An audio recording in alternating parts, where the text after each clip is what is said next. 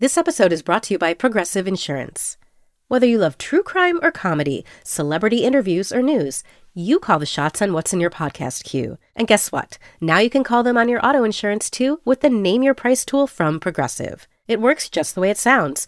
You tell Progressive how much you want to pay for car insurance, and they'll show you coverage options that fit your budget. Get your quote today at Progressive.com to join the over 28 million drivers who trust Progressive. Progressive Casualty Insurance Company and Affiliates. Price and coverage match limited by state law.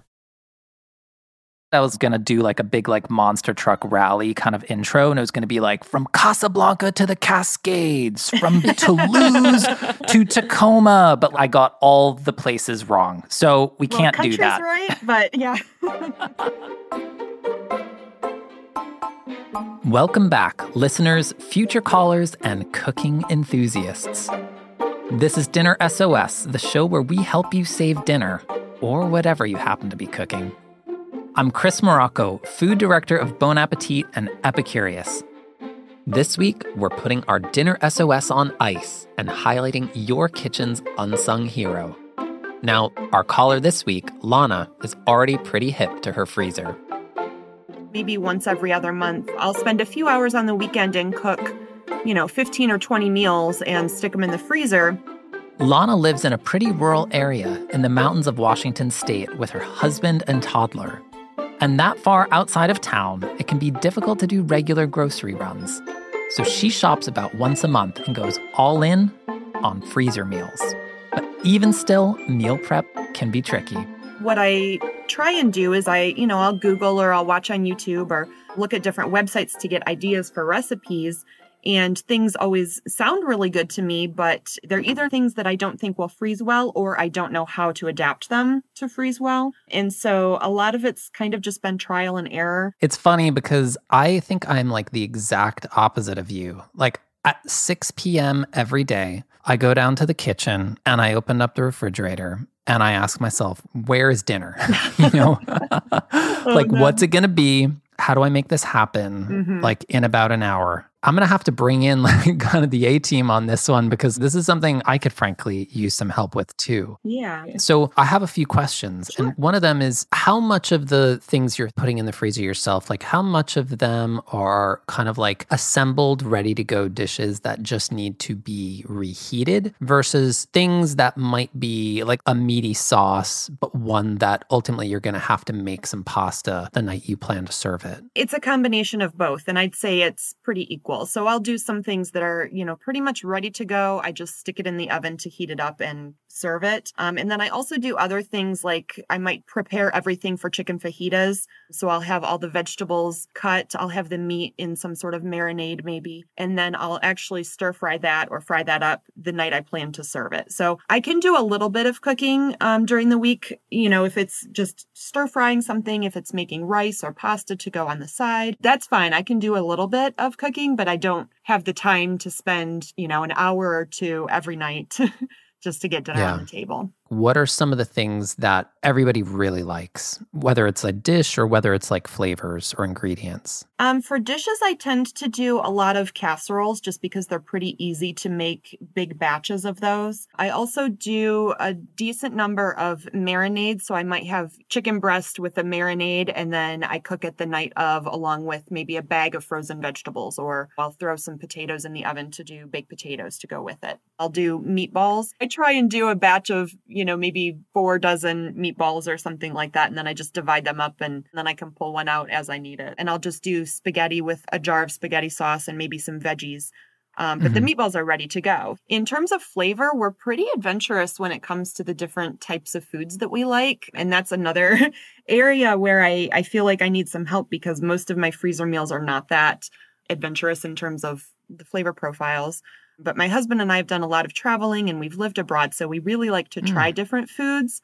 But again, it comes down to how do I take, a banh mi sandwich from Vietnam and convert that to a freezer meal? That's something I don't think would convert very well.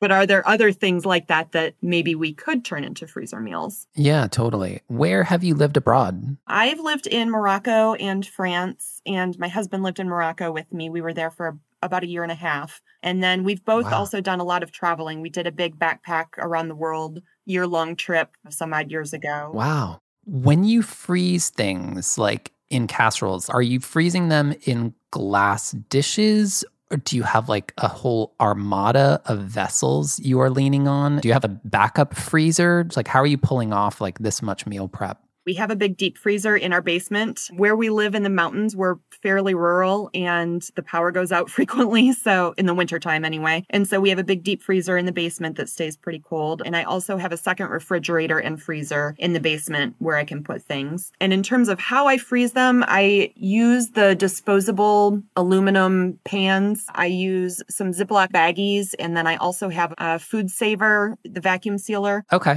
I think this is something that like everybody experiences like an inspiration gap, if you will. It's hard to sometimes try something new when, is dinner the most like high stakes event of your day? Maybe not. But if, you want people to enjoy it and you want it to feel like, it was time well spent, it's sort of like the flavors and like maybe accessing like a wider range of dishes where, you could kind of like use a little bit of an assist. Happy to work with you on this. And thank you so much for calling in. And honestly, just hats off to your ability to think ahead. I'm excited to hear what you come up with and see what I can do in the kitchen. Awesome. In the meantime, good luck, getting dinner on the table. Thank you so much. To help Lana out, I needed to bring in an expert. Someone who has apparently been eating freezer-assisted meals since childhood. My mom has 4 freezers. There's 3 in the basement, 1 upstairs, and there used to be 1 in the garage too, but we forced her to get rid of that one. Yep, you guessed it. We needed associate food editor Zainab Issa. Now, Z not only has freezer prep in her very veins, she also is the powerhouse behind the feature on freezer meals in the March issue of Bon Appetit. I love a freezer. I'm very used to cooking in bulk and keeping things aside for later. I think it's going to be interesting to explore the different times at which to freeze things. Whether do you freeze before you cook, do you freeze after, that kind of stuff. All of this is really valuable insight, and maybe will help give Lana some further tools to evaluate recipes, if she can adapt them to suit her needs. But then also, just amazing things that freeze well. Yeah, for sure. We've got tons of freezer-friendly recipes that have that written nowhere. As much as it's about recipes, it's about strategy. And some of it is just, let's give her some more inspiring freezer recipes anyway. And kind of expands the boundaries of, the flavors that she's leaning on in her day-to-day. She has lived in Morocco and France. Oh, wow. She makes tagine all the time. Oh, I love that. I'm excited. Before we get Lana on the line, there's someone I'd like to introduce you to. I'm Alex Beggs, a contributing writer to Bon Appetit and the previous senior staff writer, and I wrote a handful of handy freezer sidebars for the Freezer Story and the March issue.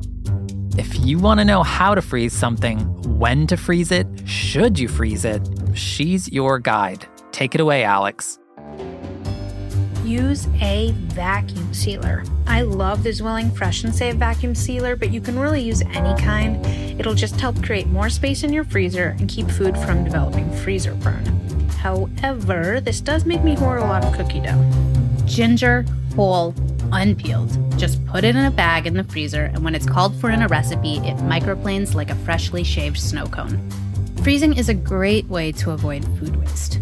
When you're headed on vacation or sensing your spinach starting to wilt, clip the bag and toss it in the freezer. The leaves will freeze like shards of glass, and they're easy to clump off and throw into a smoothie or a blended soup when the time comes. If you buy bags of limes because they're cheaper in bulk, like me, freeze the juice and be prepared for margarita season. Stay tuned for the next break for more freezer tips.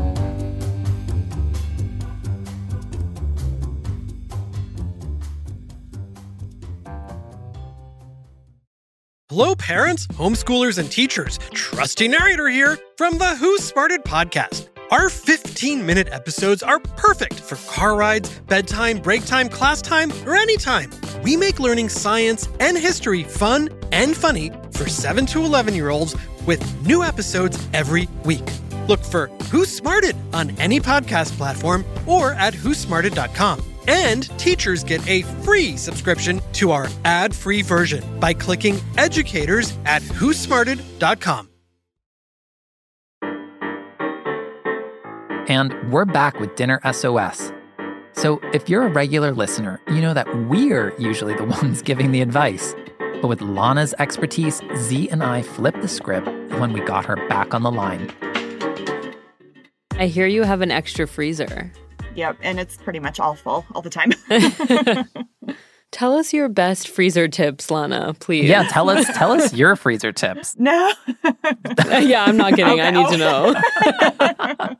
I think for me, it comes down to how you reheat things after it's been frozen. So like burritos, I'd started out microwaving them, but the tortilla would get kind of soggy and limp and just not so great. And I mean, it tastes fine. But once I started putting them in my toaster oven, that was a game changer. And because it kind of crisps the outside rather than making it soggy. And then I add a little bit of salsa or a little bit of avocado or whatever I have on hand to kind of give that more fresh aspect to it. Yeah, the fresh element wakes things up. Yeah, that really turned those from just kind of okay, it's in my lunchbox, I'll eat it, to I look forward to eating I want this, yeah. Yeah. So what's interesting for me is like on a culinary level, like anybody can just throw food into the freezer. But the question is, what is coming out, right?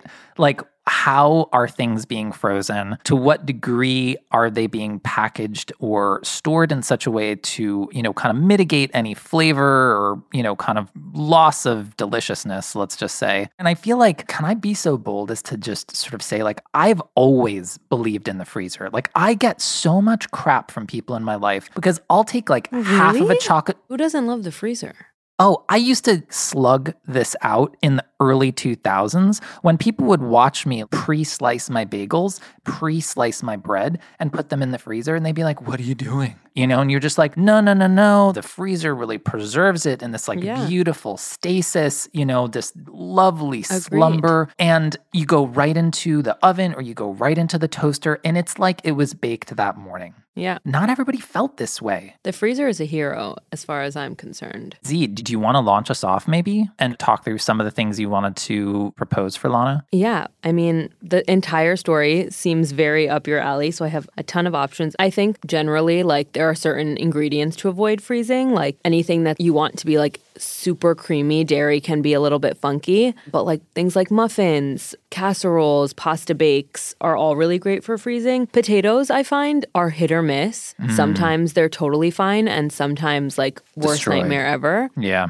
Rice, always amazing. In this story, I had done a spinach and ricotta lasagna, and that freezes beautifully. And the lasagna noodles are actually not cooked. So you assemble the whole thing. You make a quick, like 15-minute marinara for layering, and the whole thing sort of can sit in the freezer until you're ready to bake. And you can bake that from frozen. But I feel like depending on the dish, like knowing when to put it into the freezer and at what parts to resume the cooking process is really important. A lot of our do-aheads talk about it, but specifically for this story, we wanted to showcase like a bunch of different points of freezing. So I feel like the more you do it, the more you learn sort of when to freeze. Yeah. Well, Z, do you want to kind of surface like maybe 2 recipes that you think are particularly germane to Lana's situation? I feel like the breakfast sandwiches and my favorite of the bunch, the roasted carrot soup with crispy shallots. Ooh, that sounds good. I feel like the soup is toddler friendly and it's very, very, very easy, very hands off. You literally just put everything in the oven, walk away, blend it with cold stock if you want to freeze it immediately or with hot stock if you want to eat it immediately. That one's delicious and the flavors are like really nice. There's a little bit of cumin in there, so it's earthy. There's a ton of ginger, so it has a little kick in like a very warming way.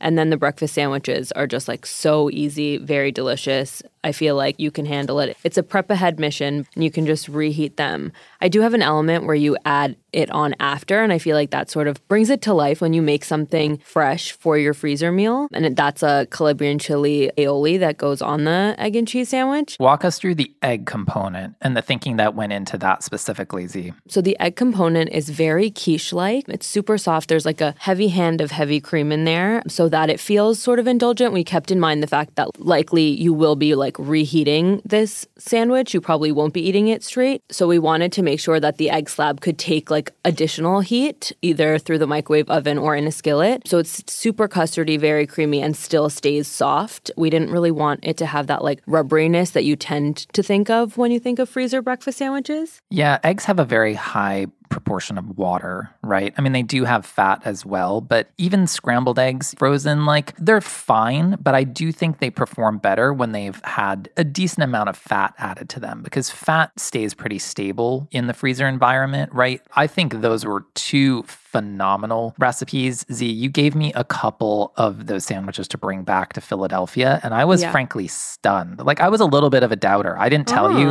I was like, I had my sidecar of Calabrian chili aioli. I had my little sandwich setups, and I think I just kept them in the parchment and just threw them in the oven. Was kind of like, we'll see. And they were so good. Oh, yay. That makes me so happy. I think that aioli really just like makes it feel like it was never frozen in the first place. Also, I just want to plug, your roasted carrot soup was actually on my list, so now I'm like down to one recipe. This is very hands-off. And I think, Lana, like you're clearly looking to maximize that window of time in which, you know, you've waited a couple weeks to do like a big shop, you've got your groceries and it's go time and you need to be able to multitask. This is actually just a very long-winded preamble to saying my dish was also from the March issue, but from a different story. It is the soy braised brisket from my colleague Hannah Asbrink. And it's great for a lot of reasons. Number one, I think this showcases like, you know, how meal prep can be an investment in time, you know, in which like you're really kind of doing the bulk of like the cooking, but to create a dish that is ultimately like pretty versatile. And this kind of gets a little bit at the next overs concept that we've explored in another episode of it's not just about creating soy braised brisket, full stop. It's about totally transforming the texture and like creating like luscious braisy meat that can then find its way into all kinds of applications. Specifically in this dish, like there's some soy sauce, there's some oyster sauce, there's some Worcestershire sauce, there's some red wine. This is kind of an answer to the question of like what would happen if you turned more of like a classic braised brisket into a little bit of like a nod to kalbi jjim, and sort of like very celebratory Korean dish of braised short ribs. And I think like just the basic architecture of the dish is just a great one to know about. Very smart pick, Chris. Even in the reheating process, right? Like as in you're not going to lose anything. Nothing. It'll be even better, to be honest. Exactly, yeah. And the way that I like to store kind of braised meat like this is with the meat covered in like an adequate amount of liquid. Sometimes I'll even like top it up with like a splash of water or oil, just from the standpoint of, you know, just not wanting meat exposed above the line of liquid so it just lasts a little bit longer. In a resealable plastic bag, like this would do so well. And once it's frozen, you can pack it flat in the freezer. It's super compact and easy to defrost because you just let that Ziploc bag hang out in a tray of cold water just long enough for it to be able to be poured out into a pot. Now, for something like that to freeze it, would you recommend freezing it in the cooking liquid or 100%. Just some water? Okay. Yeah. I'd say like you really want it to be in with its cooking liquid just from the standpoint of preserving flavor. But also I just think meat in particular, like it freezes way better when it's got liquid around it. Okay, that sounds really good. Awesome. Well, listen, Lana, I hope this is enough to go on, and we're really looking forward to hearing what you end up cooking. You are honestly like true meal prep hero, and it's really staggering how intentional you are about, you know, kind of like paying it forward and gifting yourself like all of this like wonderful food. Well done. Honestly, you put me to shame, that's for sure. I think you guys have given me some good ideas. So I'm anxious to get the full recipes and read through them and then see what I feel like making. We'll leave Lana to decide what she feels like making and get cooking. Meanwhile, Alex has just a few more tips for you. Hi, it's Alex Beggs again. I'm back with more freezer tips. Let your freezer be grounds for science experiments. This is not FDA-approved advice, but if you're not sure something will freeze, try it and find out. Right now, I'm experimenting with polenta in my freezer. Who knows how that's going to turn out, but I figure I'll warm it up, add milk. I bet it's amazing.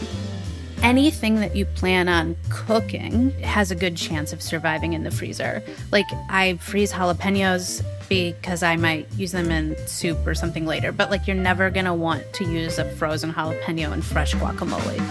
I love freezing buttermilk biscuit dough for Sunday breakfast, and while yes, you should label everything in the freezer, I also put the oven temperature and timing on the label so I don't have to look up the recipe.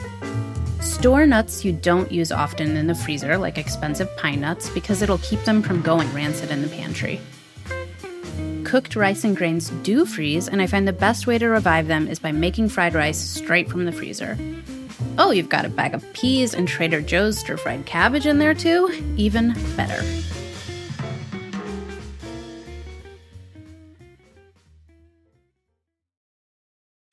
From the creators of Who Smarted, Starglow Media, comes a brand new podcast called Mysteries About True Histories. Does that sound serious enough? Max, we only have 30 seconds for this promo. Just tell them how your mysterious aunt recruited us into a secret order of problem solvers who travel time and have epic adventures.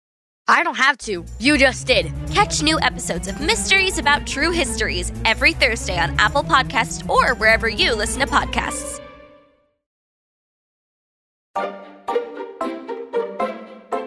Welcome back to Dinner SOS. When we left off, Zainab and I had given Lana some freezer-friendly recipes to help her already impressive meal prep get to the next level. So we were very excited to hear what Lana had chosen to make. I've decided to make the roasted carrot soup for a couple of reasons, actually. One is that both Chris and Z had it on their list to recommend, and so I figured if both of them were planning on recommending that dish, then it's got to be pretty good. And the other reason is that my daughter loves roasted carrots, and so I thought it would be fun to try a different take on regular roasted carrots and try it in soup form and see how we all like that. Yay. It's really my win as well, since it was on my short list, you know? Before we continue celebrating our victory, Zainab, can you walk us through how to make your roasted carrot soup with crispy shallots? For sure. So the first step is to roast your vegetables. You cut up some ginger, red bell pepper, shallots, and carrots into like 2-inch pieces and then roast them with olive oil, a bit of cumin, and some kosher salt. While that's roasting, you make your crispy shallot topping by shallow frying thinly sliced shallots in vegetable oil, making sure to season them with flaky sea salt. Transfer the roasted vegetables to a blender and blend them with chicken broth and heavy cream, first on low until they're kind of like pureed, and then on medium-high until smooth. If you're eating the soup that day, top it with the crispy shallots, drizzle over some olive oil, and dig in. But if you're planning to eat this later, let it cool completely and then transfer it into airtight containers to freeze. When you're ready to eat it, let the soup thaw overnight in the fridge and then simmer with some water on the stovetop or in the microwave until heated through. It'll keep in the freezer for up to 3 months, and future you will be so excited. So your daughter likes roasted carrots. How did it go, sort of pureeing it up and offering it as a smooth soup? Also, what I did is made some fresh bread to go with it and then let her dunk it in her soup, and she really liked that. So I think that worked out pretty well for her. And then my husband and I just had some bread on the side, so it worked out well for all of us. Nice. What was your experience like of making the dish? It was really easy. I did double the recipe because I wanted to have some that night. I know. Of course. And some to keep in the freezer. And so we had some that night and I thought it was good. And I had forgotten to do a drizzle of olive oil on top. So when I reheated it after about a week or so later, we had it for lunch one day and I did remember to add that. And I actually thought the soup tasted better the second time around after it had been frozen and then reheated. And I'm not sure if it was the little drizzle of olive oil that really set it off or just the chance for the flavors to kind of meld together and reheat together that gave it that little extra oomph, I guess. But we really enjoyed it. I feel like salt gets stronger in the freezer. Oh, really? Okay. Yeah, like even with lasagna, I always love it out of the freezer more because I feel like the flavors do intensify, but my best guess is that it actually just got saltier. Okay. Well, that's good to know. How did you freeze it? I froze it in a Ziploc bag. I made that flat so that it was pretty skinny in my freezer, which I find is a good way. I put it in 2 different bags. I still have one in my freezer, actually. But it was the perfect amount for us to have for lunch one day. And then I have another one still that we can eat whenever we're ready for it.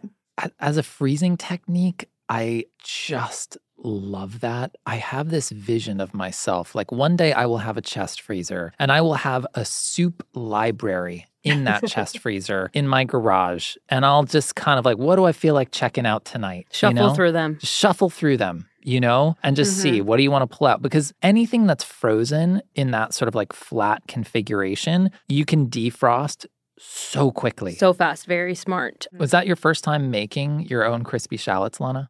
Yes, and I was a little bit nervous about that. And also, I didn't know how they would freeze, but they froze really well. I was worried they might get soggy when I got them out of the freezer, but they held up really well. Freezing onions is actually something that my mom does because it makes making curries and stews so much faster. Sliced and frozen? Yeah.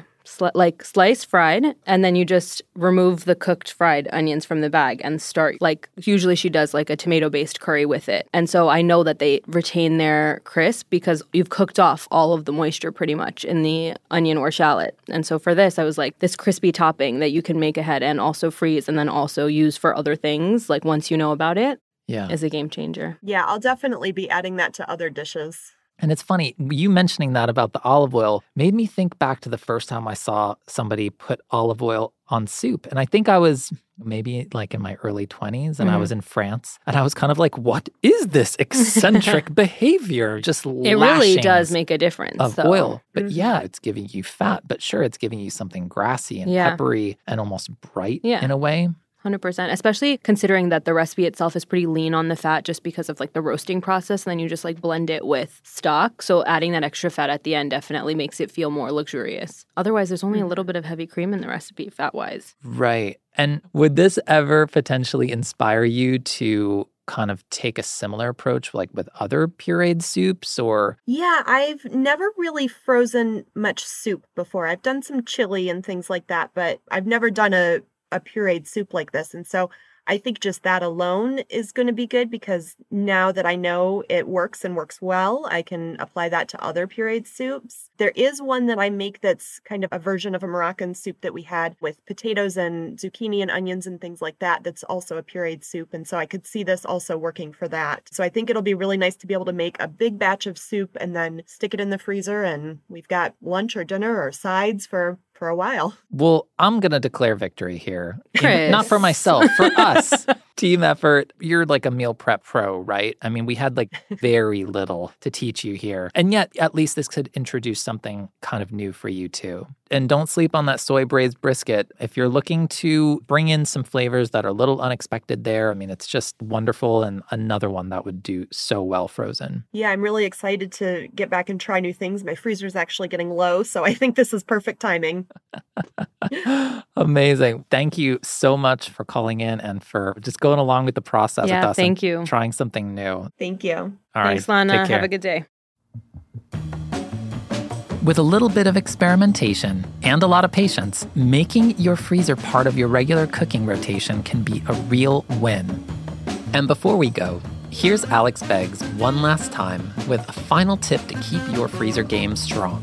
We tend to hoard in our freezers, me especially. I just think my general rule of thumb is to always leave space for 2 to 4 martini glasses. You only need to freeze them for like 5 minutes, but you need to have space. So if there's not space, like let's start cleaning some stuff out. If you have a dinner emergency on your hands, write to us at dinnersos@bonappetit.com or leave us a voice message at 212-286-SOS1. That's 212-286-7071. And for an upcoming episode, we are looking for all your questions about eating and cooking sustainably. Send in your questions and we'll try to answer. You can find the recipes featured on today's episode, make-ahead egg and cheese sandwiches, soy braised brisket, and the roasted carrot soup with crispy shallots on the new Epicurious app brought to you by Condé Nast. Just search Epicurious in the App Store and download today. If you enjoyed this episode, please give us a rating and review on your podcast app of choice and hit that follow button so you never miss an episode. Dinner SOS is a Condé Nast Entertainment original podcast. I'm your host, Chris Morocco. My co-host this week is Zainab Issa. Our producer is Michelle O'Brien. Peyton Hayes is our associate producer. Leah Kasher is our assistant producer. Jake Loomis is our studio engineer. Amar Lal mixed this episode. Special thanks to Alex Beggs for contributing some excellent freezer tips. Next week, I try to help a picky eater who has never tried a carrot. I didn't expect you to say carrot. I was thinking cardoon, salsify, burdock, You know, like those were kind of like... No, I don't know. I actually do not know the words that you're saying right now. So if we could go back to carrot and eggplant, I would really appreciate it. Does he like escargot? Escargot. I feel like we're talking about more of a advanced palate for a child. He won't even eat butter on his toast.